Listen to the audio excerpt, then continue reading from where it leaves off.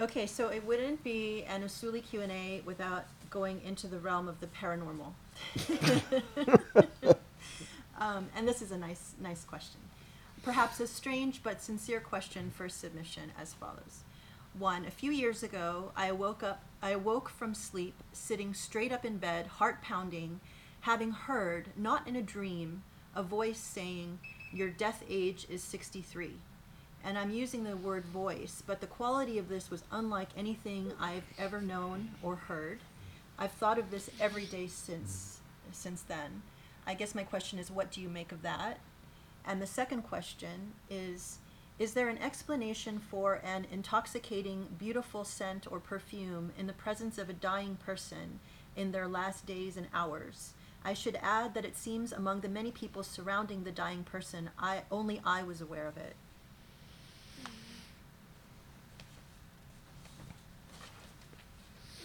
Okay, well, first, um, there are several steps you take with something like this. Several steps you take.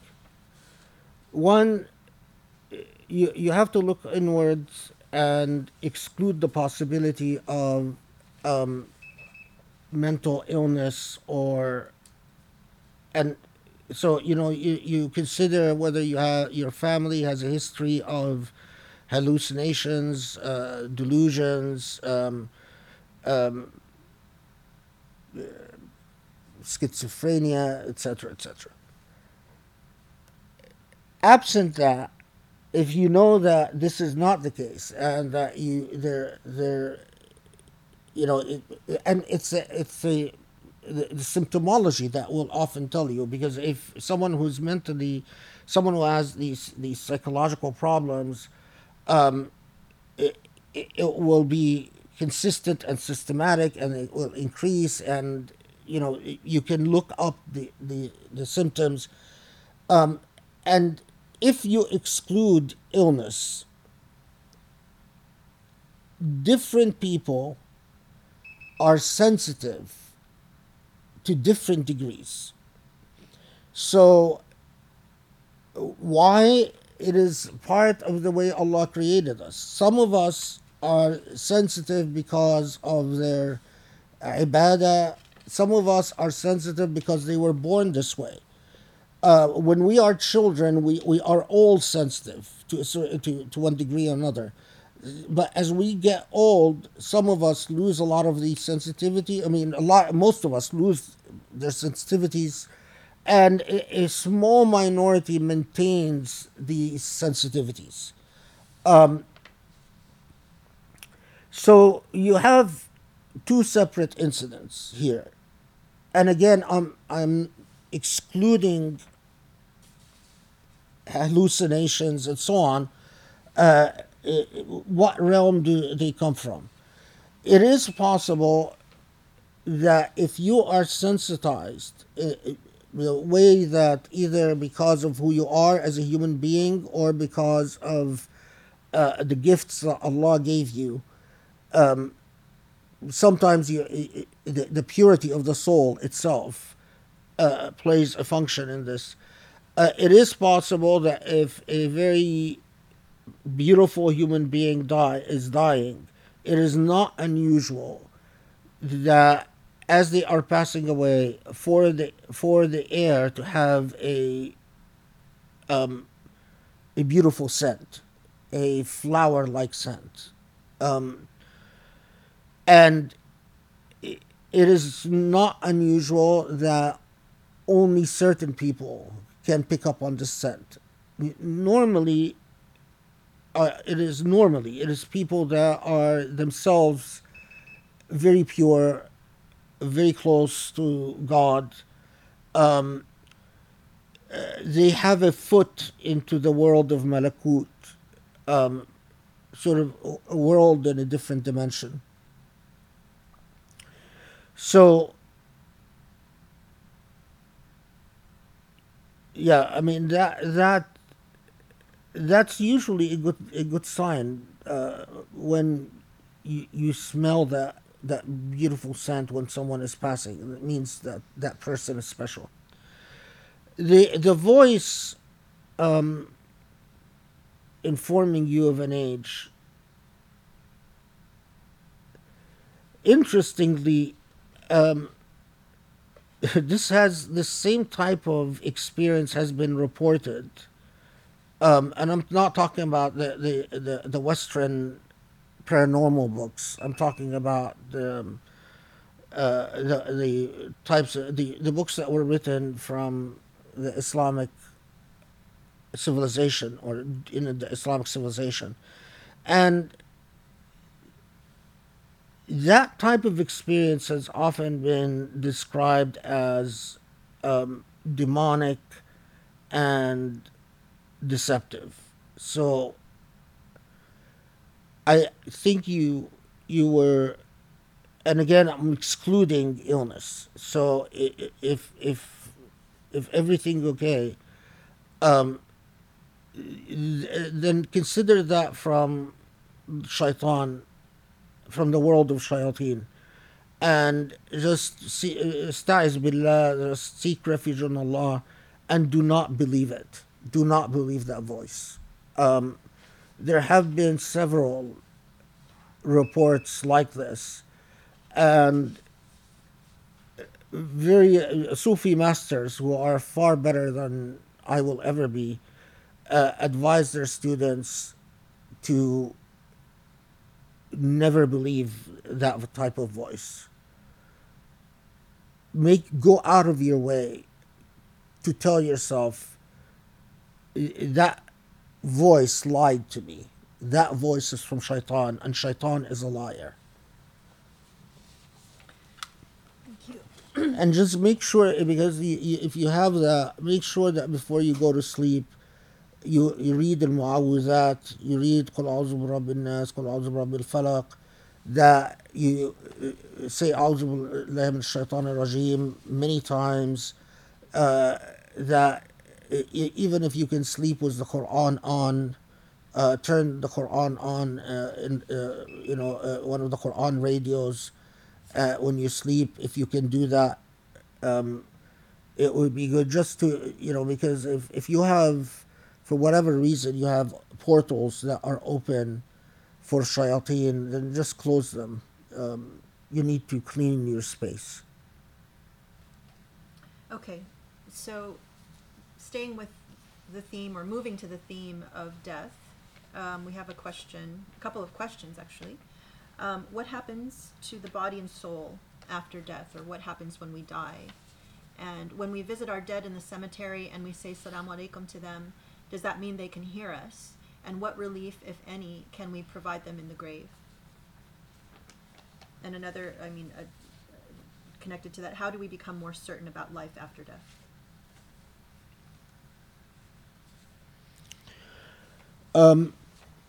Okay. What happens to the body? The body disintegrates. The body that we have, it's like the it's like the armor suit that a knight enters into for the purposes of going into battle. It is like the suit that an astronaut wears when they go into space. It is something that God fits you in for the purposes of existing in this world, and it disintegrates. God, in the hereafter, whether God is going to bring back the actual molecules that disintegrated, or give you a different suit, I think anyone that tells you they know, they're speculating. God is gonna, God talks about in the hereafter, you're gonna have eyes, you're gonna have hands, you're gonna have feet, but are they going to be hands and feet and eyes like that exist on this earth? We don't know. It's just simply we don't know. Uh, it is interesting for any of you who've actually seen a ghost, or a shadow person, even a shadow person, a shadow person who are jinn, basically. It's really interesting that when if you've seen them, they have a head. They don't have facial features, but they have two arms, and they have what looks like legs, and then sometimes they travel in a ball. Now, shapes, what that tells me are shapes are entirely subjective to the perceiver. So, when it serves their purposes to travel as a ball, they're in a ball. And when it serves their purposes to appear with two arms and two legs, that's the way they communicate with human beings, or scare human beings, or try to pursue human beings. If you can imagine yourself jinn like in the hereafter, can we be, like a ball of light, and then for a moment appear to have a head and two legs and 2 feet, and so, yeah, anything is, the laws of physics that exist now will not exist in the hereafter. What laws will exist, we don't know. We haven't seen this world. We haven't visited this world. Now, what happened to the spirit? Subhanallah, that same question was posed. يسألونك عن الروح. They ask you about the soul. Tell them, when it comes to the soul, علمها عند ربي. Only Allah knows where the soul is going to go, how is it going to, what state of consciousness it's going to have, if any, until the final day. Is the soul a field of energy? Is it light? Is it something else? We just don't know. Subhanallah, that in all the efforts, in all the centuries of human beings have made persistent and systematic efforts for centuries to pierce the veil between life and death, to know something about the soul after death, to communicate with the souls of the dead. And we can comfortably say that, subhanallah, all these efforts have failed. There is no successful, and nowadays they're adding all this modern technology, and they'll think they're communicating with the soul of a dead person. But if you look at what they're doing with an analytical eye, you discover that they could be communicating with things that they don't understand, and that's actually the most likely situation. They're opening doors that could end up bringing a great amount of trouble in their lives. Anyway, so the question, and I'm not sure if that's what the question was getting at, the issue of azab al-qabr, whether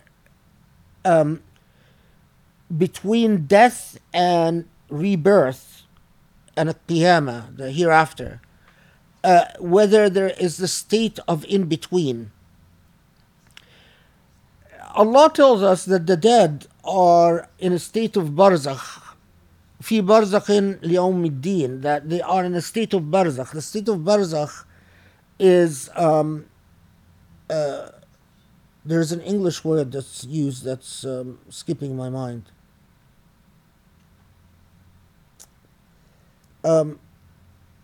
Grace, you've heard me talk about the barzakh before. Do you know what English word I've used for it? Oh,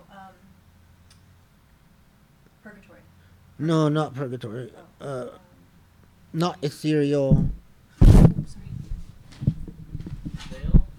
Oh, Not veil. state in between, right? Yeah, I mean, there's a word that I've.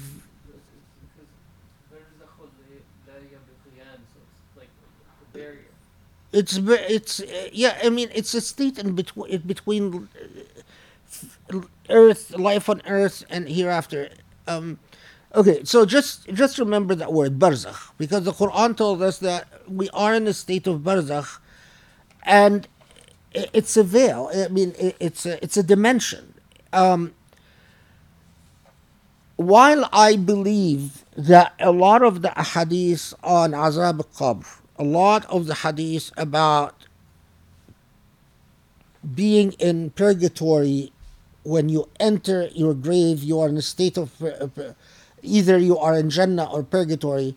There are a lot of problems with a lot of these hadiths. A lot of these hadiths are very problematic, so you can't rely on them.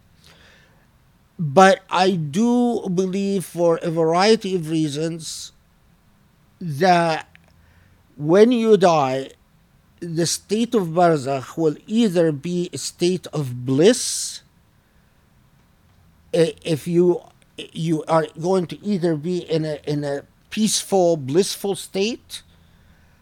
You might not have any sense of time. You might not have an awareness of time, space, physical space, etc., etc. Or in a state of purgatory, where basically you are away from the divine, you are shunned, and you know that your fate is not good. And then there are those who are the in-betweens, those who are basically sleeping until they are, because they're not clearly good and they're not clearly evil. And they are in a basically in a sleep until they are, until the qiyamah, until the hereafter. So I don't take a lot of the hadith about azab al-qabr literally. But I think they all support a very fundamental, a basic idea that the purgatory of a serial killer, for instance, begins. The purgatory of a despot, of one of these rulers who has tortured and murdered and killed, their purgatory begins shortly after death. In the state of death. The issue of awareness and, are the dead aware of us?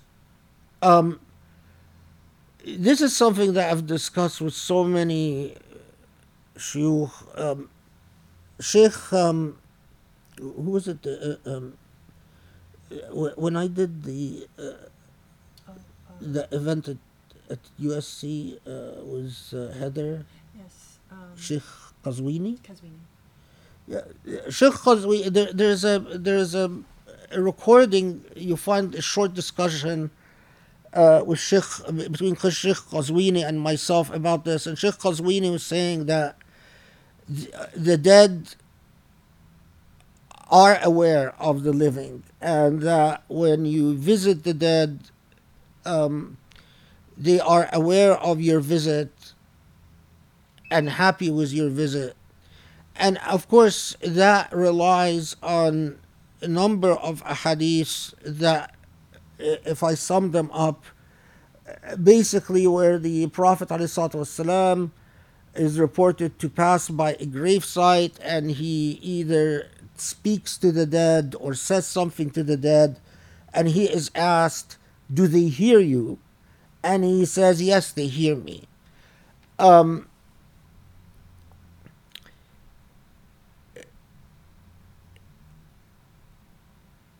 For me, there are a number of difficulties with these ahadith, a number of difficulties in their isnad, and even if the isnad holds up, I have difficulties with generalizing the dead hearing the Prophet to the dead hearing the living in general.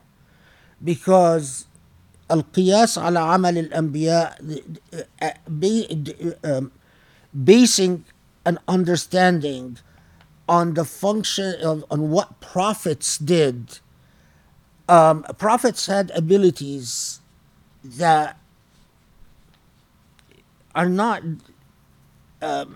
cannot just be assumed to apply to everyone else.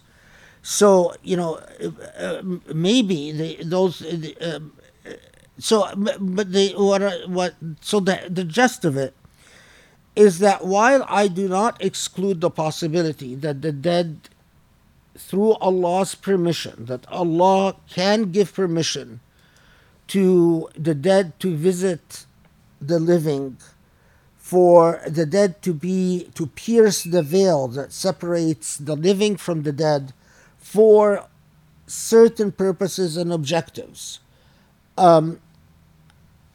Overall, I am not comfortable with saying that the dead are like that. When you visit a gravesite, that the dead are there waiting for you.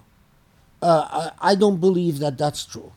When I visit my mother's gravesite, I visit it out of respect, not because I believe that my mother is actually there waiting for me. The evidence for that is very weak. And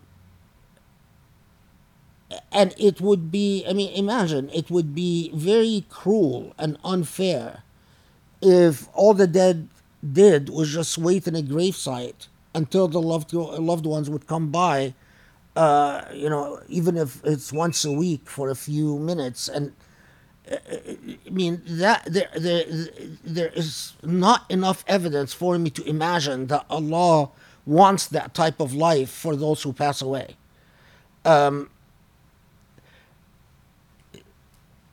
I think the gravesite is just the place where we honor the body that carried the soul. Where is the soul after death? Only Allah knows. Only Allah knows. Okay, so related to the idea of burying the dead, actually, how should modern Western Muslims bury their dead? First, what is the best hadith practice for burial, and what is the process? Second, some areas of the West may face enormous county restrictions on abiding to that best practice, and if someone finds himself in that situation, what are the implications for the dead? For example, I'm contemplating Western situations like mixed faith cemeteries versus mono-Muslim burial without a coffin versus in a tomb or in a coffin, and autopsies.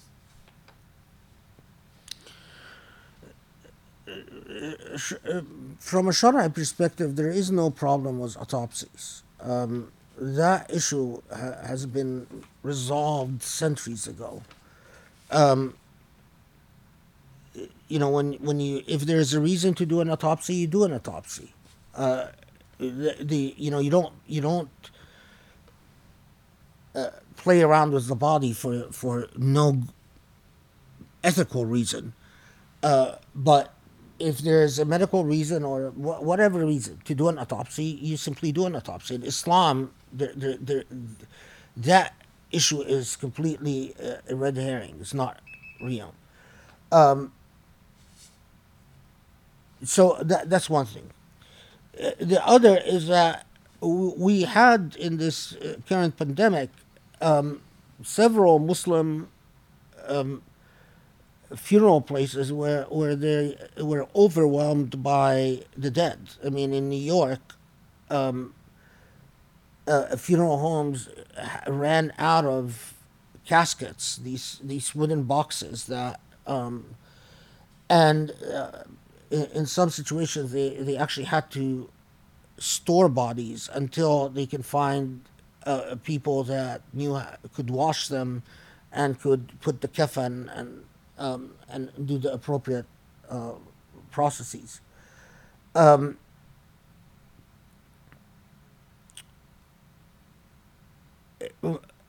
My advice was if we're talking about normal West, as in Britain, the U.S., and so on, is that search for a Muslim funeral home, someone who actually knows what they're doing. They know how to wash a body. They know what to recite. They know how to put the shroud on. There is no problem in putting the shrouded body in a casket.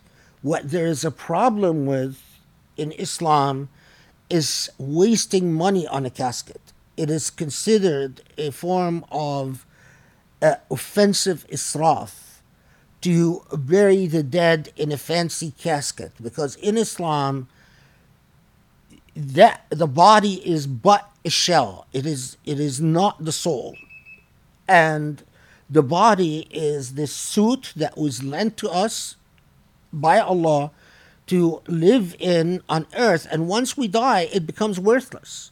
We honor it because Allah told us to honor it. And Allah told us how to wash it and how to put it in a coffin, to put it in a shroud. But there is no problem with putting that shroud in a wooden casket, and inexpensive, and if the ones that are usually used for Muslim dead, they're very simple and very straightforward. They're just and I know that funeral homes, non-Muslim funeral homes, don't like Muslim customers because Muslim customers don't want to spend money, and so the funeral homes don't make a profit off of them. If at all possible, find a Muslim funeral home. If you cannot find a Muslim funeral home, then make an agreement with a funeral home to bring an imam that knows how to wash a body, how to cloth a body in the coffin, and insist on the bare minimum for a casket. Um, the absolute cheapest. I have a very strong preference for consecrated graveyards that only take Muslim dead. In other words, for dedicated Muslim graveyards, it doesn't have to be the entire graveyard. A lot of graveyards are divided into sections. A section for the Muslim faith, or the Christian faith, for the Hindu faith, it's whatever. That is fine. I mean, it's not ideal because, frankly, I believe the entire graveyard should be consecrated in Allah's name, and but absent the ability to do that, because a lot of states it's very difficult to do that. It's very difficult to dedicate a plot just for one faith. A plot can be divided into segments and so on. It is not at all ideal when you've got mixed burials, where you have a Muslim buried next to a Christian buried. For many Shara'i reasons, I have a problem with that, but necessity sometimes imposes. I mean, sometimes it's just a necessity. Sometimes you just can't do anything about it. So I've been in places where the option is either we bury this person now in a mixed graveyard, or with a sign of with the headstone identifying this person as Muslim, or we transport this person to a faraway grave site, a Muslim grave site, that is, the family would say that was going to cost a lot more money and we can't afford it, and it means this person won't be buried in the ground for another 10 days or 2 weeks or 3 weeks. And in that situation, I say, may Allah accept and no, bury this person now in the mixed plot, in the mixed graveyard, rather than 3 weeks later and $20,000 later, and create a burden on the family. And you just pray that Allah will accept, will base the divine ruling on your intentions and what Allah knows you're capable of. But I think it is good for Muslims to go out of the way to buy plots of land that they dedicate to Muslim burials. Again,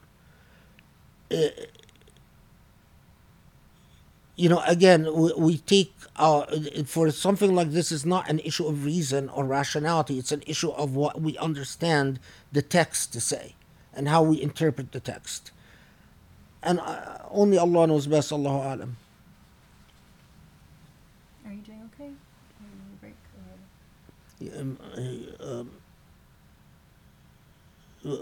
When the pain in my ear gets too much, I just like take a short break to let it breathe. But go ahead, read next question. So the next question has to do with destiny. So we've had several questions about destiny. I'll read this one. If I'm not mistaken, Islam, perhaps in the Quran, propagates that our destinies are set or written, or perhaps that it is even, actually I don't know this, just Law al-Mahfuz. But on the other hand, I've heard hadith that say that dua changes destiny. I fail to understand how is that possible if destinies are set. Another person, Allah gave us the capacity to do good or evil. How do we deal with the concepts of predestination and destiny versus what Allah wills in general and also in the context of natural disasters in specific? And let me just add a couple of, this is just sort of related to that. If God is all-merciful and all-knowing, why would he create people that would end up suffering eternally? For example, that would get into Jahannam. And I fail to understand the concept of eternal reward or punishment, as I'd kind of assume that a finite time is spent on doing good or bad, then a finite reward would be expected. And he has a fear of infinity and cannot really grasp it.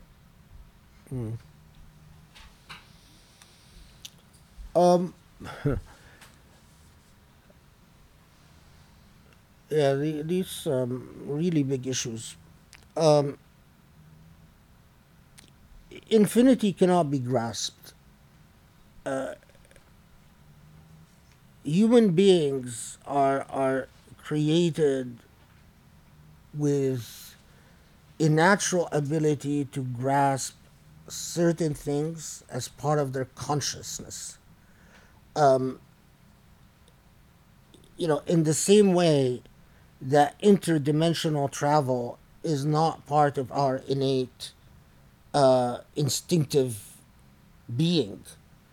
In the same way that we exist within a relative relationship between time and space, and we understand everything from the perspective of that we see from the perspective of life on Earth, looking at the universe from life on Earth.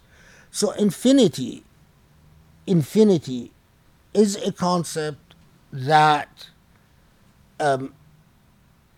is near impossible, or actually impossible, for human beings to grasp. Very much like if you in mathematics, when you have these equations that literally would multiply into infinity. These mathematical equations have always, you just sit there and puzzle over them. These algorithms that just tell you about spatial relations that are very difficult to conceptualize through our lived experience. Having said that, one of the most common misunderstandings is that Allah promises us infinity or eternity, either in hell or in heaven. Abada, it's all based on that expression, the Quranic expression abada. Abada means a long while. It means abad. An abad is a long period of time. It doesn't mean an eternal period of time. And that's a a lot of modern Muslims. So, how long in hellfire, we don't know. How long in heaven, we don't know. We know it's a long period of time. But can we say it's eternal? We can't say that. Partly because we don't understand what eternity means, and partly because abada itself just means an abad min az-zaman. Abad min az-zaman, it's a period, a long period of time, but it does not promise you an eternal period of time. The idea in Islamic theology that those in hellfire, even those who said no, even if we don't understand eternity, Allah does promise those in heaven eternity, especially those in heaven. The idea that those in hell will be there to pay for their sins, and once you've settled your debts, that then you go leave purgatory. Do you leave purgatory and exist in a blissed state in heaven or something short of that? I don't know. And all the discussions you read about that, I don't think are supported by strong evidence. But I do follow the school that believes that you settle your debt, meaning you pay for your sins. But the Quran warns us that for those who told the Prophet ﷺ, well, being in hellfire is not a big deal because we will just be there for a short period of time. We'll pay for our sins, and okay, we're willing to go to hell to pay for our sins. And Allah warns them that اتخذتم على الله عهدا. Don't be presumptuous with God. Don't take the idea lightly that I'll pay for the sin in hell and I can deal with it. That is as foolish as you can possibly get. What will time mean in the hereafter? Will we feel time the way we feel it now? These are all ghaibiyat. These are all things we don't know. But what seems consistent with of all the debates about hellfire and so on, if Allah is perfect justice, Allah a'dalul adilin, ahkamul adilin, Allah's justice is impeccable. I have absolute trust in Allah's justice, and what that entails, what is the bill that you're going to have to settle? How much is each sin worth? What will circumstantial and mitigating evidence mean when thinking about each sin? All of these are questions that I don't know. But what I do know is that my role on this earth is to try to give every reason for Allah in the hereafter to be as forgiving and as merciful and as compassionate with me as possible. In other words, I want to be able to tell Allah, I know I've done a lot of wrong things. And I know that your justice requires that I settle my debt and that I pay for these sins. But here's all the good that I've done, and I throw myself at your mercy. Please consider all the good that I've done so that I don't have to pay for my sins. I know that I've been an idiot, I've been a moron, I've been weak, I've been foolish, I've done this, I've done that, I've done this. I am not going to argue with you about my sins. I'm going to admit all my sins because the ego is the biggest sin. And before you, Allah, I will obliterate my ego. I don't want to spend any time in hellfire because I know what torture is. I've been through torture, and torture is horrible.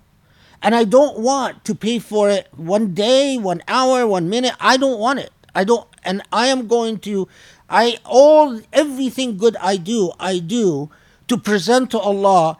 And to be quite honest with you, I don't worry myself about the pleasures of heaven and all of that.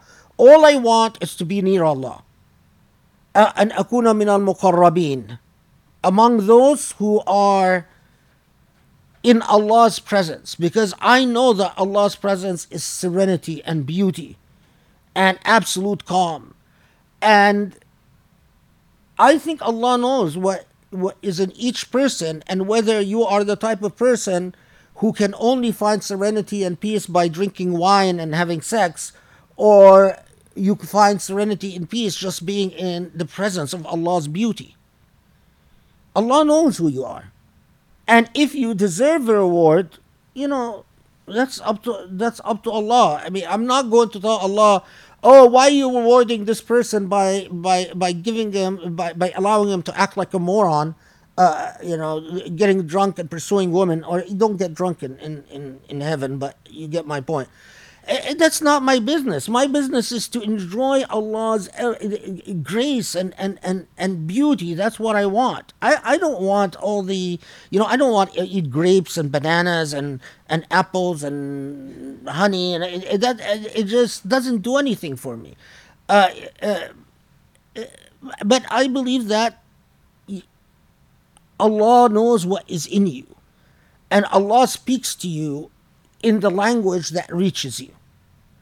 And it depends on what your being is. Is your being attracted to light, or your being attracted to physical pleasures? Punishment for sins. What is hellfire? Is hellfire, an actual fire that will just burn the skin? Or is hellfire, as a lot of Sufis have said, symbolic for agony, the agony of living through your sins from the perspective of their evil? And people like Ibn Arabi wrote a great deal about this, and as you know, Dante's Inferno was inspired by Muslim writing, because Muslims wrote a great deal about this. I personally don't like to get into these narratives about hellfire, because all I know is Allah is speaking in a language that is designed to warn us about the consequences of sin. And I like to tell Allah, I get the point.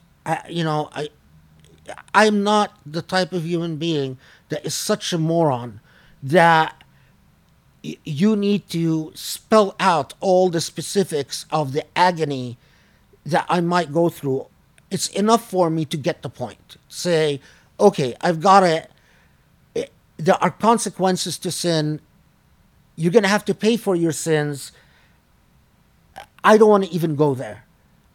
I want to do as much good as possible to earn forgiveness and to earn grace, and to be among al-muqarrabin, to be among those who are close to you, and who, whatever time means in the hereafter, whatever abad means, whether it's 100 days, 100 years, 100,000 years, 100 million years, whatever it is, all I want is to be in the presence of your grace. Because I know that you are beauty. You are beauty itself. And I want that beauty. Now, and when you get to that point, Allah speaks to your heart, all these questions evaporate. It's Allah speaks to you, and it's as if Allah tells you about heaven and hell in ways that you can't disclose, in ways that you're not allowed to speak, and but you never take Allah for granted. There is no moment that I dare say, my beloved, I take you for granted.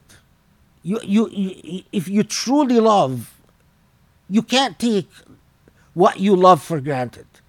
And not taking for granted means not ever assuming that it's okay if I just do what is wrong and Allah will just forgive me. Oh, why doesn't Allah forgive me? That's insolent. That's disrespectful. That is exactly what arrogance is. Okay, the question about predestination and so on. Let's take a 2 minute break and then I'll deal that because that is a big thing. Why don't we ask just the secrets of life? Yes.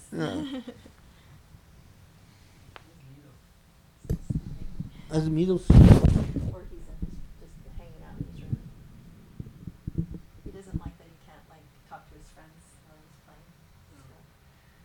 I mean, are they gonna hear it if he does? I don't know. It's okay. He might still be sleeping.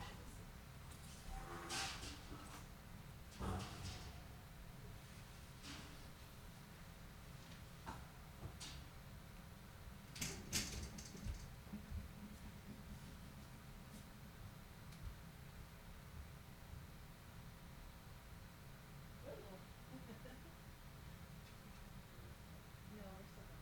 You can talk to your friends. It's okay. Thoughts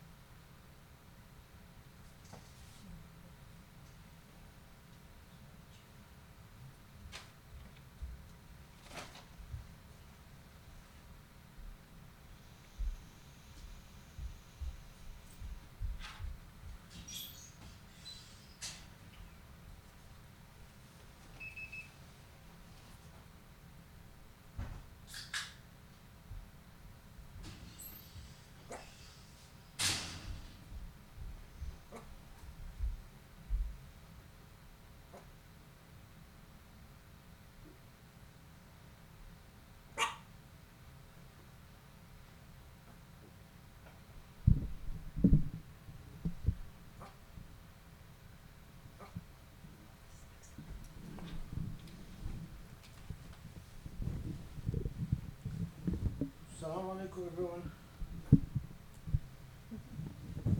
Where will go? She's right here. What did he say? She's right there. Oh, it's Marwa. She's right there.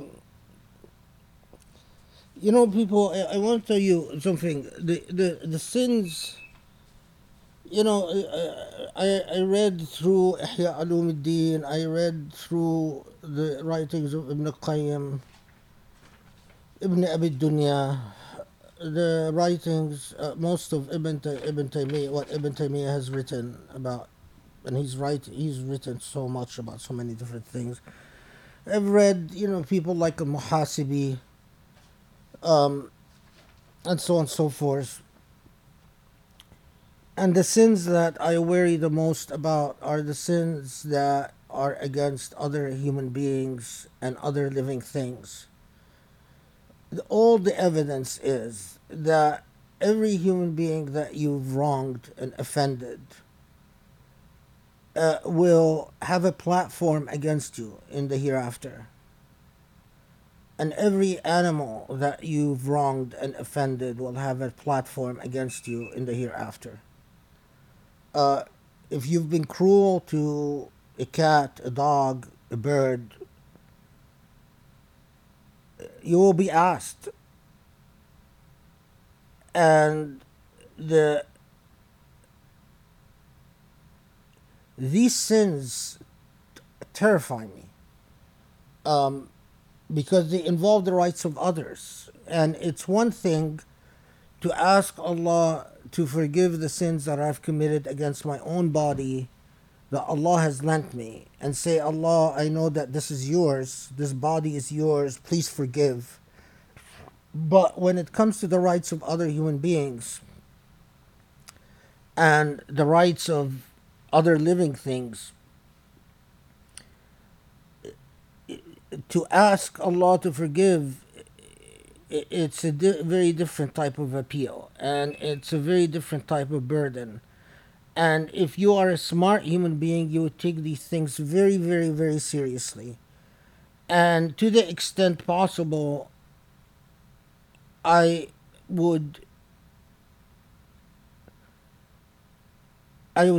try to have every person that I wronged forgive me on this earth before I meet God. I mean, if the Prophet ﷺ, in the very last, when the last sermon, he invites every human being that he has wronged to exact their due. And this is the Prophet ﷺ. We know that when they were preparing for battle, when he just pushed a soldier. And can you imagine? I mean, in our day and age, any officer in the army or the police will abuse a soldier and not give it a second thought. The Prophet ﷺ just pushed a soldier lightly, and the soldier said, "Oh, you know, you've wronged me. I want to exact my right." And the Prophet ﷺ said, "Here, you know, do whatever. Take your right, you know, hit me back." And this is as they were preparing for battle. So the Prophet ﷺ took the idea of the rights of other human beings so seriously. So can you imagine the rights of your children, the rights of your parents, the rights of your neighbors, the rights of your students, the rights of all the human beings that you've impacted in your life? And they will have a platform. And so my dua is consistently, Allah, be with me, because I know that I don't want to answer to this very, very, very, very difficult test where everyone that I've wronged will have a platform.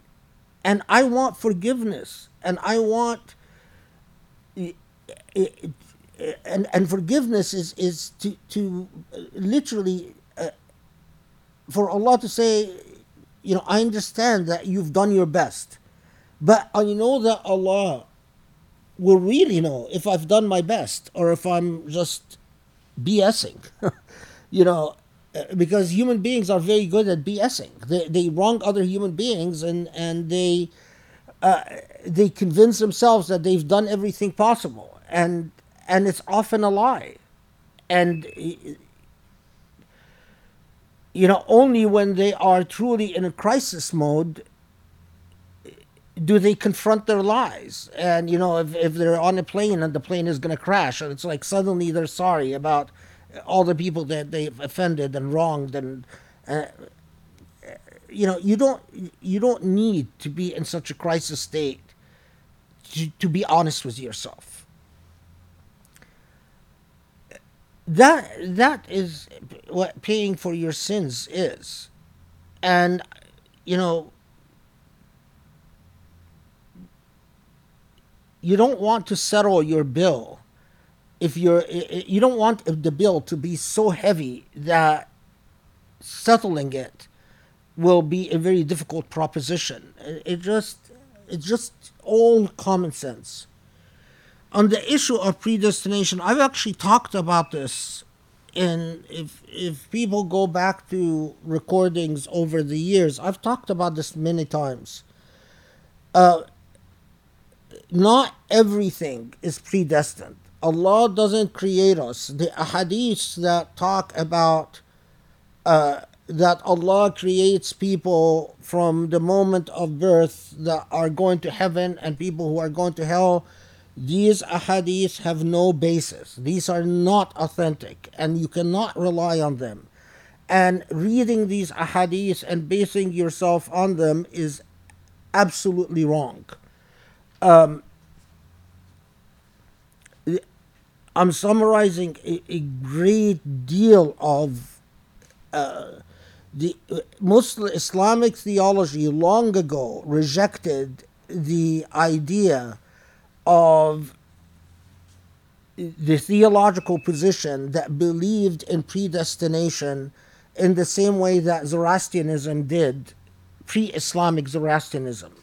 Post-Islamic Zoroastrianism borrowed a lot from Islam. And so the Zoroastrians, after Islam, they imported so much from Islam. But the idea of absolute predestination in that sense is not supported by Islamic theology. There are things that are predestined. Perhaps things like when you're going to die. Perhaps other things. I mean, I anyone that tells you they know exactly what parts of your life are determined, it's a very bold claim, and one should be very, very careful not to make this claim without evidence. We know that there are parts that Allah decides, as Allah tells us that there are calamities, there are things that are going to affect our life that are written. But other than that, there are the way that destiny works in life, and I've tried to bring it to simplify it by giving the following example, is that there are contingencies and consequences. So if you can imagine in our modern day, we have video games, and video games help us understand destiny in a lot of ways. You can imagine that a character is in a video game, and a character has choices to make. And if they pick choice A, there is a trajectory to that choice. There is an entire course of events. If they pick B, there is a trajectory to that. If they pick C, there is a trajectory to that. You decide what to pick. That's the contingency. And there are a whole series of contingencies that will unfold depending on what you've picked. So, if you can imagine that, that includes, the decision that, to simplify it, Allah wills that you get offers from 3 universities. If you pick this university, there are going to be the following consequences. If you pick this, the following consequences. You pick that, the following consequences. That is the ikhtiyar that you are making. And here I'm talking about my position, because there are many different theological explanations that people have offered over the years that I don't find convincing for a variety of reasons. The unfolding of destiny in your life is an interactive process. If you want the easiest way to try to conceptualize it yourself is through the medium of modern day video games, and how a character can make a decision that unfolds variety of scenarios. Now, the scenarios, it might be that all the different scenarios overlap on a particular point of destiny that you have to go through. So that's the closest way that I can put the matter of destiny to you.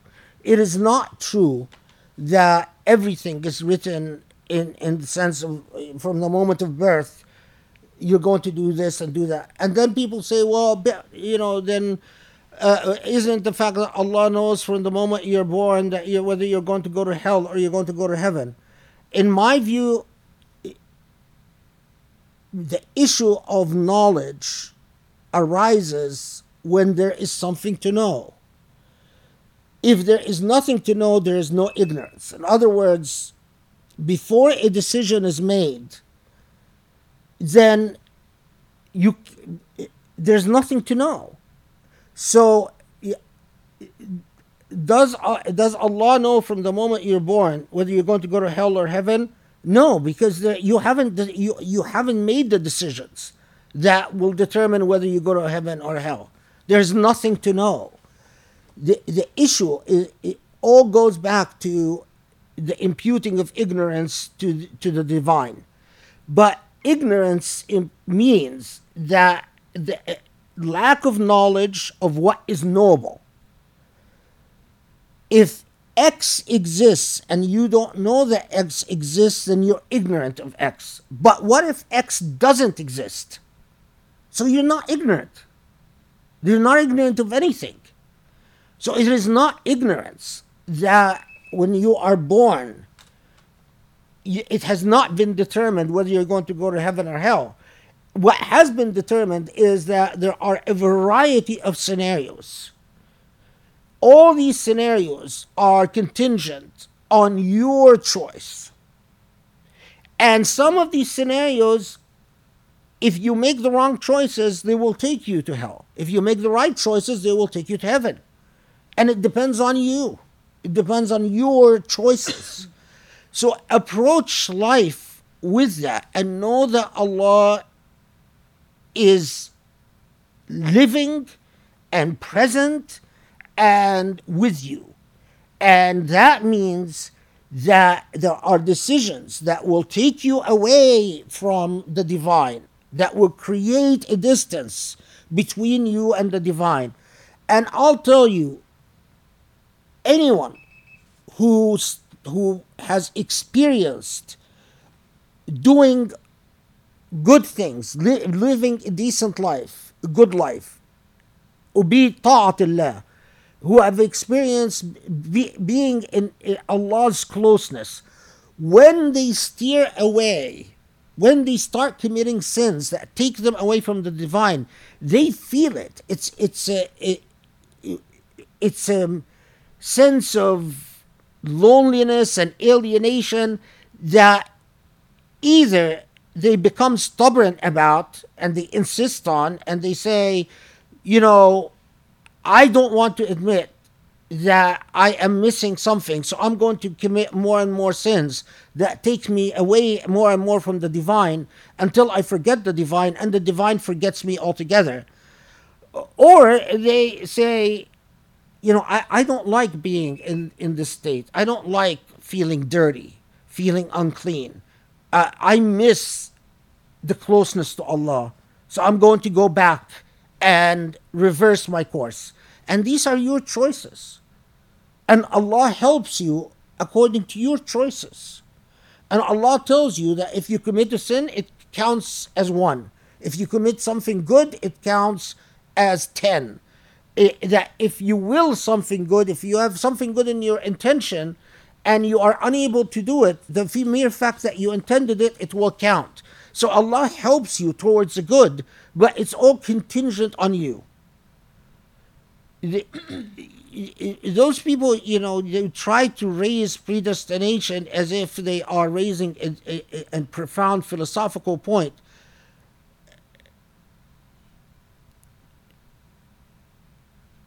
You either take it, you either become truly a student of the Islamic theological debates on destiny and all of that, and then it will blow your mind because you are reading a tremendous amount of body of literature, or you just accept what I've offered you. And that is, after all these years of study and reading all these texts and so on, that is the position that I've settled on, is that, as I said, there are trajectories in life and contingencies. And these contingencies all depend on your choice. You invoke a number of contingencies. You could have married this woman or you could have married this man. Well, if you married this man, here are all your contingencies. If you married this man, well, here are all, or you decide if you didn't marry at all, there are all these contingencies. They are all contingent on the choices you make. I am not one of those who believes that the moment you're created, Allah decides that it is part of your destiny that you're going to marry this man or this woman, or marriage is not like death. Death is different. Sorry, I laughed because I could just hear some people saying, well, Marriage is death. yeah. Marriage and death are one. Okay, we know. I guess it depends on who you marry. Thank you. Okay, so the next question. Actually, so we've received a few questions about the Usuli Institute. And I hope that this means because more people are becoming aware of Usuli and they want to better understand, what Usuli means. I know that at the very beginning of when we launched, you talked about Usuli, so I know some of this may be stuff you've already covered before, but I thought maybe it's a good opportunity since more and more people are becoming aware of the work here, that this might be a good time to answer this. So a couple of questions. I had a question about the name of the Usuli Institute itself. What does Usuli mean in the context of Professor Khaled Abou El Fadl's work? Foundationalism, principalism? How does the term Usuli apply to the professor's methodology, and how does that differ from other things described as Usuli, such as Usuli Shiism? Does an Usuli approach have an overlap in meaning with the Maqasidi approach discussed by others like Jasser Auda? And what does Usulism in particular, what about Usulism in particular distinguishes the approach from those of other Muslim scholars today? And then a separate question, could you talk about the history of the Usuli approach? Who are some of the other scholars in our tradition that would be identified as Usuli? And how much of the professor's approach was taught by his teachers, and how much of it did you develop? Okay. Well,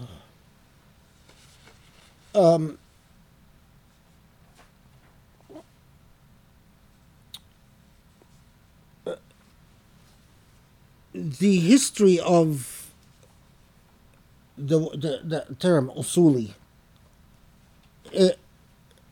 the genesis of it was in the birth of the Islamic jurisprudential method. We in the very beginning, there is an intense debate between those who are called Ahl al-Ra'i, the so-called the people of opinion, were usually associated with Hanafis, and and their detractors who claimed that instead of reason that they rely on text. So, but that early dynamic transforms into, if you will, a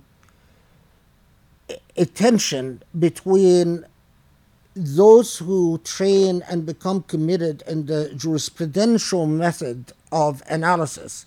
And when I say jurisprudential, I mean those who train in usul al-fiqh, those who train in the methodologies of qiyas and the hermeneutics of interpretation, and and those who believe that jurisprudence should be based on khabar or on hadith, in other words, on textual reports, with a minimum amount of interpretation. So, for instance, when you look at Bukhari, you find that Bukhari divided his ahadith according to jurisprudential topics, because Bukhari wanted to make the argument that jurisprudence can be based solely on text, and minimal human interpretive activity can be kept to a minimum. What became known as the Usulis, who were opposed to the Ahl al-Hadith methodology, the Usulis basically said that no, human interpretive activity is critical. It's critical because much of jurisprudence is a process of tarjih, is a process of weighing the evidence and saying that there is a probability that God's ruling is this. There is an overwhelming evidence that God's ruling is this. There is clear and convincing evidence that God's ruling is that. And as both in the Sunni world and Shi'i world, the Usuli schools, the Ahl al-Tarjih, the people of Tarjih, became the dominant schools of law in terms of training and in terms of judicial activity. You know, the people who are appointed as judges, the people who are appointed as law professors. Sometimes this struggle would take the shape of an intense struggle between Hanafis and Hanbalis, sometimes as in Naishapur, or sometimes it would take the Ahl al-Fiqh or the Usulis would be in complete dominance, as in Egypt or in long periods in Maghrib. Every once in a while, like a movement that starts out as Ahl al-Hadith would become intermixed and intermingled with very Sufi esoteric doctrines, like the movement of al-Muwahhidun in North Africa and Spain, and so on and so forth. If you want to get a good sense of the history and the debates of the Usuli schools and their progression through history, there is a very nice short book by Taha Jabir Alwani about that goes through the main Usuli schools. And Taha Jabir Alwani, I've seen a translation of this book that I was not very happy with. If you know Arabic, read the book in the original language. Read his Arabic book. If you don't know Arabic, read the translation. But Taha Jabir Alwani does a very nice job giving you sort of okay. So that is the genesis, the inspiration for the idea of the Usuli method. Does it? Jasser al-Oda is a good friend. So I know exactly, and I know his work very well.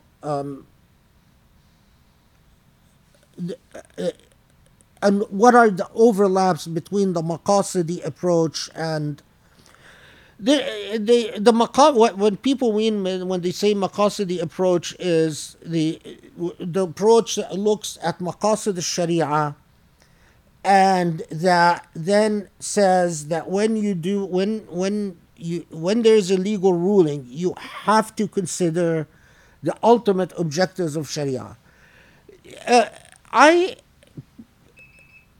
have There's a considerable amount of overlap between objectivism or the Maqasidi approach and the approach that I've advocated in Reasoning with God, especially that book and in the Conference of the Books, and my own thought. However, the part where I differ with the Maqasidi approach is the criticism that I have that often the Maqasidi approach boils down to تحقيق مصالح العباد, achieve the welfare of the people, and that instead of trying to anchor itself in a principled approach into a clearly defined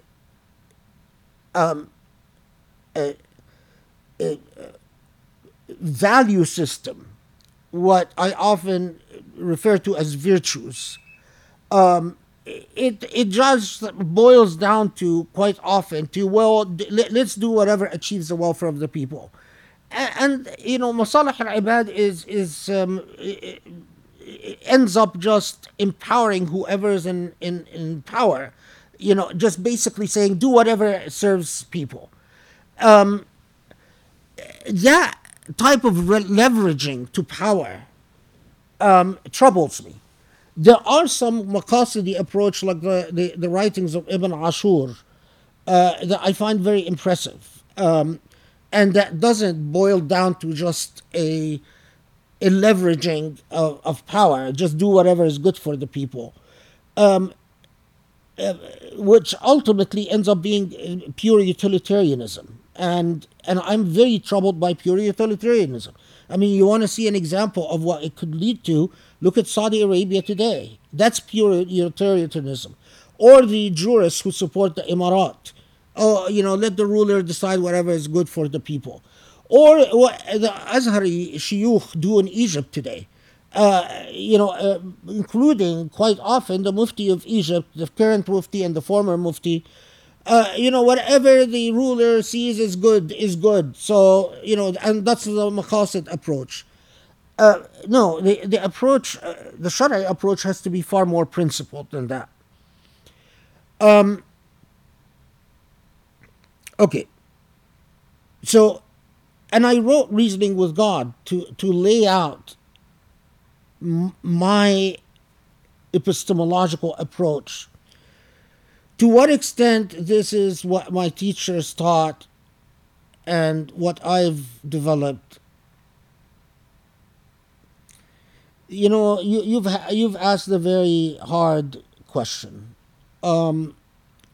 because humility and deference to my teacher and respect to my teacher, I've been trained to basically claim nothing original, to always make it sound like, and to I mean, not just make it sound, but to have sincerely in my heart all credit and honor and is due to my teacher. Always to credit them with whatever is good and bear the responsibility of whatever is bad. So whatever is good comes from them and whatever is bad comes from me. That's the way I've been trained. That's and you know, I have this tension with grace all the time. You know, why don't you just say that this is your school of thought, and it just the way I was trained. My teachers gave all credit for anything that's good to their teachers, and I give anything that's good, anything the credit for anything that's good to my teachers, and anything that's bad is from me. Um, I can't answer that question. You know, it's something that those who want to study my thought, maybe people who will study my thought, maybe no one will study my thought. Maybe some people will study my thought will say, you know, this guy didn't bring anything original. He was just parroting ideas that were already existing in maybe someone who studies my thought will say, you know, everything he said, he made it sound like it came from someone else, but it's actually all of it is his. I don't want to make that judgment. It's not my place to make that judgment. And all my official position, because I often feel like I talk to my teachers and I am aware of their presence, and I sincerely always tell them anything that's good comes from you, and anything that's bad is from me. I can't burden you with anything that's stupid, idiotic, or silly, or foolish, or ignorant. But anything that's beautiful and intelligent and worthwhile, I want to give them the credit. I wish people honored their teachers in this society that way. I've had more insolent students than I can ever count. And the worst thing about insolent students and ungrateful students is that they kill mentorship and they murder teaching. Um, if you as a teacher don't have students that honor you, then the incentive to teach is no longer there, and it kills the entire process of education, and that's horrible. Have I answered the question? I think so. I mean, listen, the Usuli method, if of course, you know, a lot of people don't have, are not going to plow through 600 plus pages of reasoning with God to, but I can tell you the following is that as I've mentioned before, I believe that there are purposes, ethical purposes for the divine commands. There are divine commands and ibadat that rational inquiry plays no role in. But the textual evidence for that is usually very powerful. The textual evidence that we must pray 5 times a day is over 90%. The textual evidence that you have to fast Ramadan, you know, if you want to, is 99%. So that there's no role for rational inquiry there. But the vast majority of law doesn't fall on the evidentiary scale at such a high level of certitude. The vast majority of evidence, we have to take the collective indicators of the divine will, the indicators that come from legal maxims, the qawa'id al-fiqhiyya, which play a huge role in the Usuli thinking. In the Usuli thinking, as I've learned it, legal maxims play a huge role. In fact, we would spend, while Ahl al-Hadith often spend no time studying legal maxims, we spent a lot of time studying legal maxims and memorizing legal maxims and thinking through legal maxims and reading al-Ashbah wal-Nazair and reading al-Dabbusi and reading al-Shatibi and al-Qarafi and so on and so forth. uh, legal maxims are critical because they sum up the the foundations, the structural foundations of law. We combine all the indicators and put in the indicators in search of the divine will. The search for the divine will is itself the jihad. We are in a state of ibadah as long as we're searching for the divine will. We believe that Allah rewards us the minute that I say, what does Allah want? And the minute I start searching for all the indicators for what Allah wants, I am being rewarded, regardless of the conclusion I reach. What Allah will hold me responsible for was I negligent or irresponsible when I searched for the divine will. Failing to search for the divine will is a responsibility that no one should bear. Meaning, that's a very serious problem. If you just ignore the divine will, if you say, I don't care what Allah wants. But searching for it is ibadah. You are in a state of ibadah when you search. And as I evaluate the evidence, it is my obligation to do tarjih. And in that tarjih, in that weighing of evidence, I must be transparent. I must be diligent. I must be comprehensive. And I must be transparent.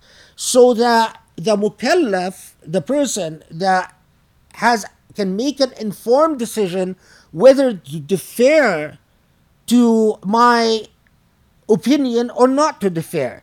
To say, yes, I agree with your tarjih, the way you evaluated the evidence and the way you reached a probability as to what the divine will is.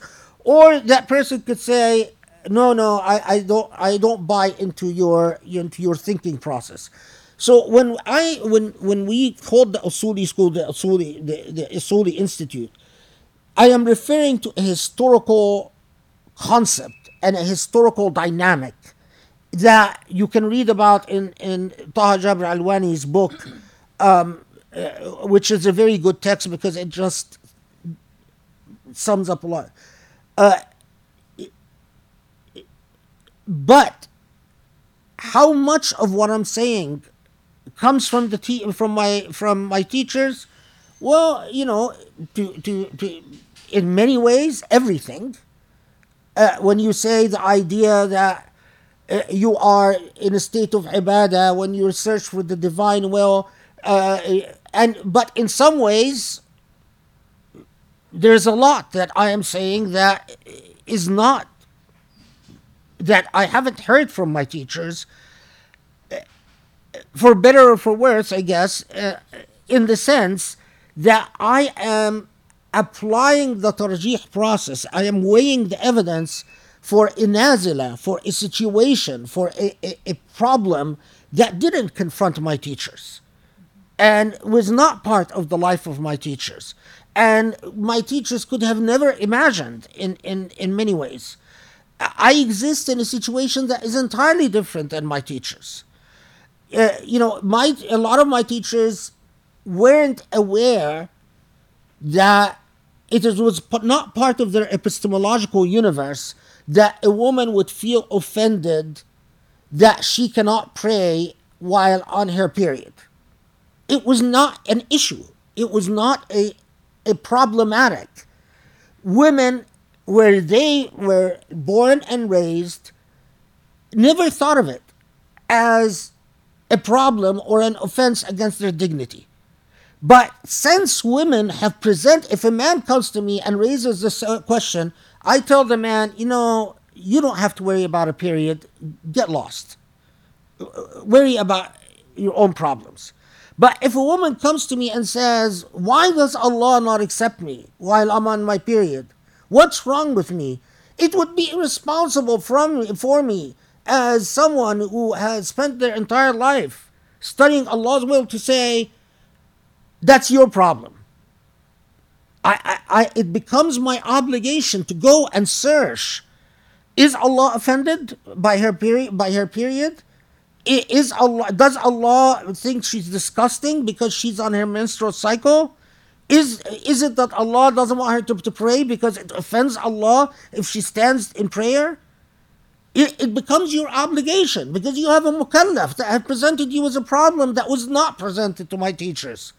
Will my teacher, if my teacher was alive or my teachers were alive, and in the same circumstances and confronted the same problems, would they necessarily agree with me? I can't say that. What I can say, if they know that I'm sincere in my methodology and I am diligent and I am comprehensive and that I worked very hard, that they will say, may Allah bless you for your effort, but we respectfully disagree.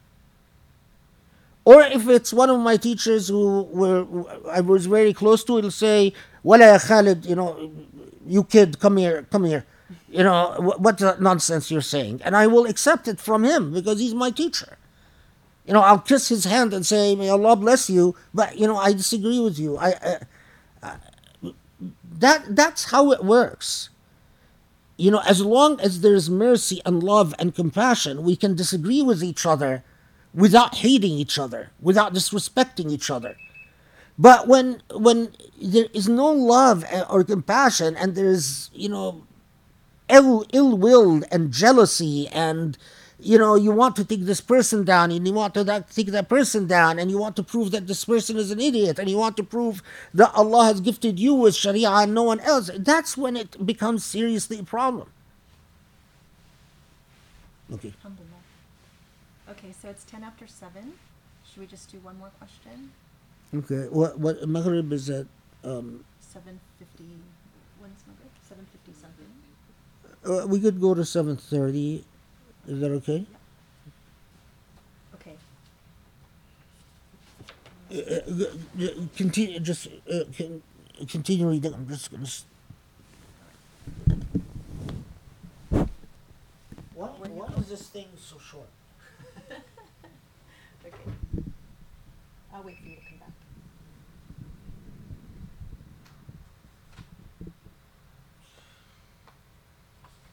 Are you guys okay to go 7:30? Okay. All right. So maybe this is my chance just to say a couple things because a lot of people ask about the Usuli Institute, and obviously this is my near and dearest cause to my heart. And there's certain, I know I put him in a really difficult situation asking him that question because it's really hard for someone trained to not say, he explained it. But obviously, this is something that I believe in for our time. Very, I'm fully committed that I don't see anyone else being able to put together a comprehensive view, of how to live life as a pious Muslim in our age, in our context, with the challenges that we confront that didn't exist in other places or other times or with other teachers, and the methodology and the respect that people can question, and that they have permission to question, and that their dignity requires a certain level of respect, and that things should make sense and they should feel right in your heart and your mind. And how shocking it is that that isn't really the standard in many other places. So I really believe even having a Q&A like this, he didn't actually look at the questions last night. These are cold for him. So the fact that I could throw any question and he'll answer it, this is unique to the Usuli Institute and unique to the professor. And I can't hear what you're saying. he can't hear what I'm saying. No, it's good that I can't hear it, so I don't get. Yeah, because he knows me well enough to know that I'm going to be saying nice things about him, and then it'll make him uncomfortable. Very uncomfortable. And he doesn't take praise well. And pretty much anytime I say something nice, it's in one ear and out the other. But that's that's a testament to his training, and I wouldn't want him to be any different because that's why it is the way it is, and it's something. So it's something I'm very proud of, and it's something that I feel people are thirsty for and searching for, and so this is what I want to spend all of my time and effort supporting until the day I leave this earth. And I hope that I can get as many other people on board with me, because I truly believe that this approach of dignity and love and mercy and compassion, that's authentic Islam to me. And there's so much room for, critical thinking and, and you don't have to be a scholar. So, he gave a very academic response to what is Usuli. I can give a very, layperson convert response. This, to me, helps me understand my place and how I should build a relationship with God and the boundaries, the very huge liberties that I have in asking questions and searching and expecting that God wants something beautiful. And I just don't find that really anywhere else. I haven't found that anywhere else. And I think that to know what this school is about, this school of thought, because I can say I believe this is a school of thought. If you want to master it, I mean, the best thing you can do for yourself personally is to learn as much as you can, to read all of the professor's books, watch the lectures. I mean, not many other people follow this methodology. Yes, it's the same methodology that maybe his teachers taught, but it's applied to our time and our age and our challenges. So, so that's my 2 cents. I believe in this school of thought, and I believe that a lot of it, I know a lot of it is original, and I can say that. He can't say that.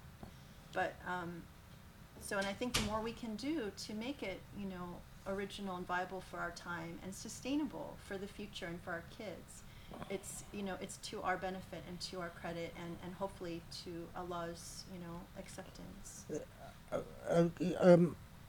I didn't hear what Grace said, but I just want to say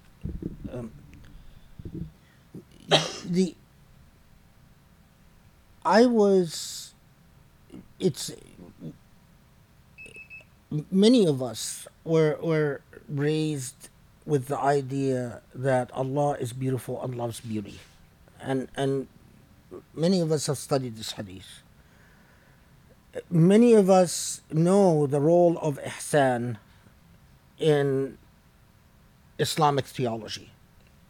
Ihsan, that virtue. But I had the blessing of being raised by beautiful human beings, especially my mother, may Allah bless her soul, Allah yarhamha wa yahsin ilayha, who is a beautiful human being who embodied the beauty of Islam. And then my teachers, who I saw, not every single teacher, but the teachers that left the deepest impact on me, people like Sheikh Muhammad al-Ghazali, Sheikh Adil Eid, who would represent the embodiment of mercy and compassion in everything they did. I would see how they would deal with servant boys or girls that would work. I would see how they would intervene to stop some, a garage worker abusing the children working on the cars that were fixing cars. I saw what Islam meant to them. Now, the part is that I carry this faith in the beauty of the divine, in that once you feel it, once it penetrates your heart, you know it to be the truth. And I carry it to a very different situation. My dream is for Allah to allow me the means where I don't have to worry about making a living teaching technical law, so that I can commit myself to training students who would become steeped and anchored in the methodology that I'm espousing, in understanding Allah's law in the light of ihsan and in the light of husn, in the light of beauty and compassion and rahmah in everything they do. And now, I would sincerely hope that these students would not just parrot me, but would contribute their own, make their own original contributions for their time and place. That they would take what they learned, be inspired by it, but go beyond it. Because any teacher that doesn't want their student to go beyond them and exceed them is not a real teacher. The challenge I have is that teaching my courses and doing my academic work exhausts me, so that I have very limited energy to train beyond the role I play as an academic. And that saddens me. I mean, I have to admit to you that I wish I could dedicate hours every week just reading texts, picking the students that I think are very promising. And there are people that I know that are intellectually, have the intellectual wherewithal. Allah has given them the ability. And to read with them, for instance, Kitab al-Furuq, and to comment on Kitab al-Furuq, or to read through Al-Ashbah wal-Nazair, and to give them that education, because that's an education that will train the type of people. Or to do the Quran. Everything begins with understanding the Quran. If we don't understand the Quran, we are going nowhere. No, I don't trust any jurist who's not anchored in the Quran. And so picking a group of people and anchoring them in the Quran so that they understand everything in Sharia in light of the anchoring in the Quran, that's a dream. But of course, if you sell out to the right people, they provide you with funding to the Emirat and Saudi or whatever, and then you can you do that. If you insist on not selling out, and then you exist in the situation I'm in. And, وَلِلَّهِ الْأَمْرُ مِنْ قَبْلُ وَمِنْ بَعْدُ. I mean, it's all in Allah's hands. And maybe Allah doesn't want me to train students. It's up to Allah. I trust in what Allah ends up giving me, but I will try my best, and I try my best within the limitations that Allah has given me. But that would be, I mean, can you imagine taking a kitab like Al-Mughni by Qadi Abdul Jabbar, all 8 volumes, and reading through them with students, or taking the text of Mullah Sadra and reading through it, all the volumes, or even Al-Futuhat by Ibn Arabi. I mean, you need a committed, dedicated 6 months of hard work to do that. But you will produce people who will create civilizations. If you anchor students in this type of education, oh my Lord, you cannot imagine what these students will do. They will be the new founding of just an Islam that is undeniable and irrepressible. Inshallah. Okay, people, that's our job. All right, so this I think is a good question to end the evening on.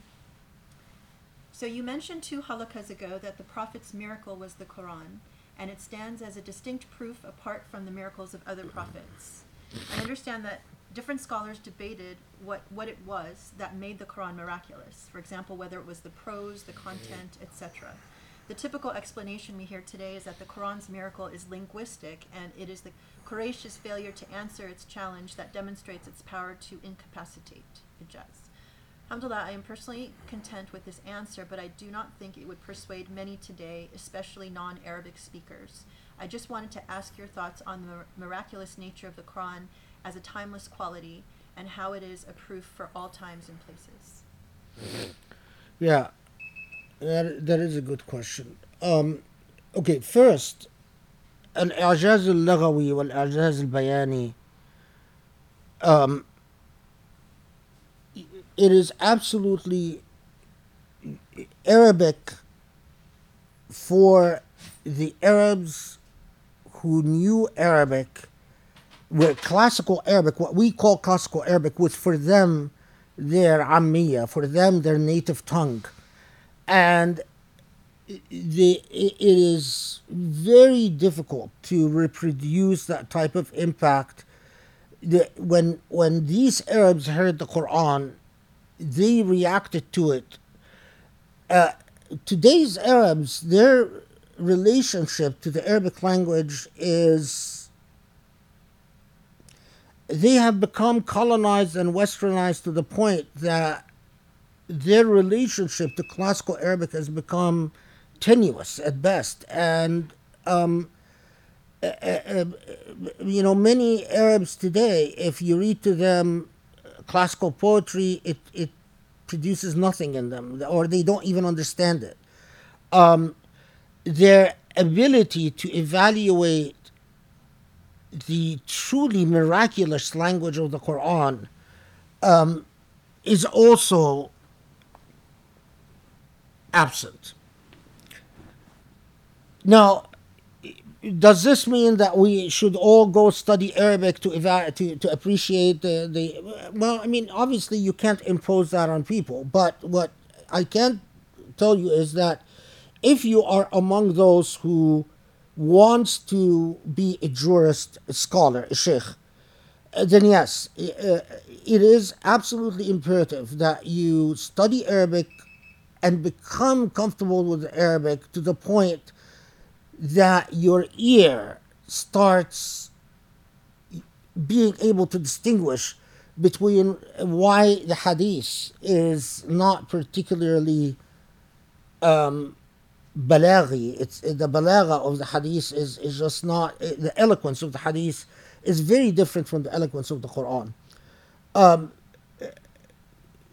So, but the i'jaz of Quran, other than the language, let's put the language aside, because you're absolutely right. The language addresses those who know the language. Part of the reason that I was talking about the thematic unity of each surah in the Quran, and that each surah contributes to the building of a Muslim character in ways that are just blows my mind. A part of the reason that I embarked on this journey of study, I read most of the tafsir. I've read and reread each surah, and took notes, and read all the things about the miracles of the Quran, and I don't take a position about it. Some of them are very impressive. The people who try to show these mathematical miracles that exist in the text of the Quran and so on. Some of them are impressive. Some are not so impressive. Anyway, part of the reason that I embarked on that journey was exactly in response to the type of question that you raised. I wanted to understand, if you cannot appreciate the language of the Quran, then what else is there that is miraculous? And I am completely content at this point in my life to say that truly, just even the Quran, if you understand its thematic structure, it is a mind-blowing book. So, for instance, the chapter on Surah Maryam, has a very specific message about the miraculous nature of the truly the exceptional status of what women do. And of course, to say that is one thing, but to actually show you from one ayah to another how the Quran honors women through Surah Maryam, or to take Surah Al-Ankabut and to show you how Allah, through Surah Al-Ankabut, through this entire chapter, teaches you about what are homesteads that are built on sound foundations, and what are homesteads that are built on illusions, and that the foundations are non-existent, to show you how the entire chapter is a discourse on the virtues of the homestead that you build. Or to take Surah Al-Nahl, the bee, and to show you how Allah unpacks for us our relationship with nature, and how if we abuse nature, nature will abuse us back. But to actually show you that from one part, as the surah progresses through its discourse, that's what I find to be the true miracle.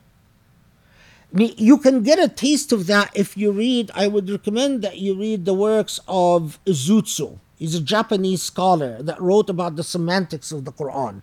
He gives you a little taste of that. It's very different than Fazl Rahman's Major Themes of the Quran. Although I like that book, Major Themes of the Quran, I would recommend it to any of you that have not read it. Read it, Fazl Rahman, Major Themes of the Quran. But what I'm talking about is different. I think that there is a reason why Allah wanted each surah to be the way it is, because that is something that has always it troubled me. If I play around with the surahs, if I take an ayah out of here and place it in this surah, and take an ayah out of here and place it in that surah, if I basically, what is that game where you switch things? If I just play, is that going to make a difference in the meaning of the surah? And initially, when I learned the Quran, I wasn't taught, why can't we do that? I would ask my teachers, often as I'm reciting the Quran and in the process of memorizing the Quran, I would get confused and I would recite the wrong ayah, or I would recite the wrong words, and then the sheikh would correct me. And then I've always wondered, well, okay, yeah, but does it make a difference in meaning? And that's what I embarked on, is to understand, well, why did Allah put this ayah in this surah and not in another surah? Why does it use mujrimun here and use kafirun here, and use zalimun here, and use mushrikun here? Does it make a difference? Does it make a difference when the ayah says mujrimun or zalimun or mushrikun or kafirun? And I wanted to become satisfied that it actually makes a difference. And my testament, my shahada, is that absolutely, and that is part of the miracle of the Quran. Every word is where it has to be, and you cannot take the word out without changing the meaning. And may Allah, Ya Rab, give me the ability to convey this knowledge, for whatever it's worth, to whoever I can convey it with, so it can preserved. Because after spending 30 years chasing after this hypothesis, I am, Allah knows best, but I'm just worried that I will leave this world without having transmitted it to anyone. and not that I'm, all special, and maybe Allah has, someone else around the world that knows what I know, and a million times better. But for whatever it's worth, I mean, that if Allah knows that it would be good for Muslims and Islam, I mean, Allah help me achieve it. You know, we don't read enough to know all the great minds around the world, and I'm not saying anything that should imply that I'm all that special, and I have a great gift, and all of that. Astaghfirullah al-Azim. That's, no one should understand that from me. Okay, is that, So I think we're at 7:34. what are you holding? Well, I have a lot, I want to thank Still- everybody. We have so many questions, but they're all, I mean, some of these are very big questions, so they're not things that we can just answer quickly.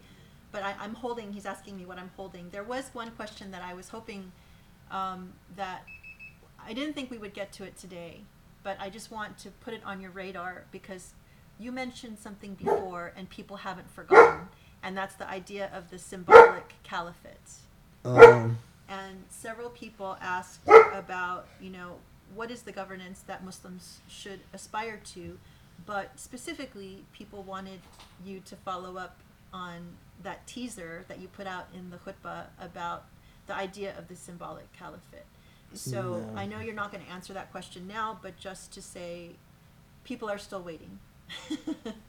So I mean, if this Q&A thing is very useful for people, I mean, I just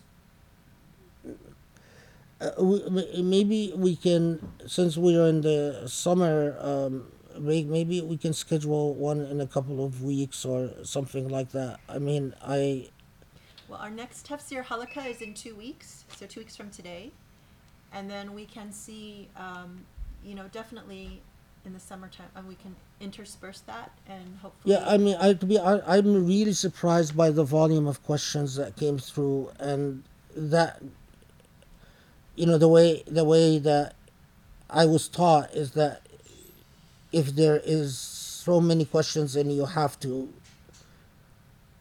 answer them. You can't just run away and hide. So I mean, yeah, we could schedule another one, inshallah. Inshallah, and hopefully maybe we can also do a halakha to introduce, one of the chapters of your findings about the Quran. So Yeah, I mean, yeah, my inshallah, we can just figure out that. to demonstrate to people what I'm talking about, and Yeah. and maybe nothing I say is going to be remotely original. I mean, it just I doubt that. just But my hope is that, if we can do one such halakha and people recognize the value of it, then we can take that and encourage other people to jump on board in terms of, maybe, hopefully, inshallah, financially supporting that effort and making it happen faster than, otherwise. So, inshallah. So please do, send me an email. I know other people have written me since this Q&A started, so thank you very much. I will read those later, but if you're interested in volunteering or getting involved, in any capacity, definitely email me at grace@usuli.org. So, thank you so much, everybody. Eid Mubarak. Eid Mubarak, It's everyone. almost time to break fast. Very And exciting. may Allah accept your psalm, and may Allah bless your Eid, and may Allah make this coming year better for the Muslim Ummah, Ya Rab. Inshallah. And may Allah rid us of all the despots that plague our universe, and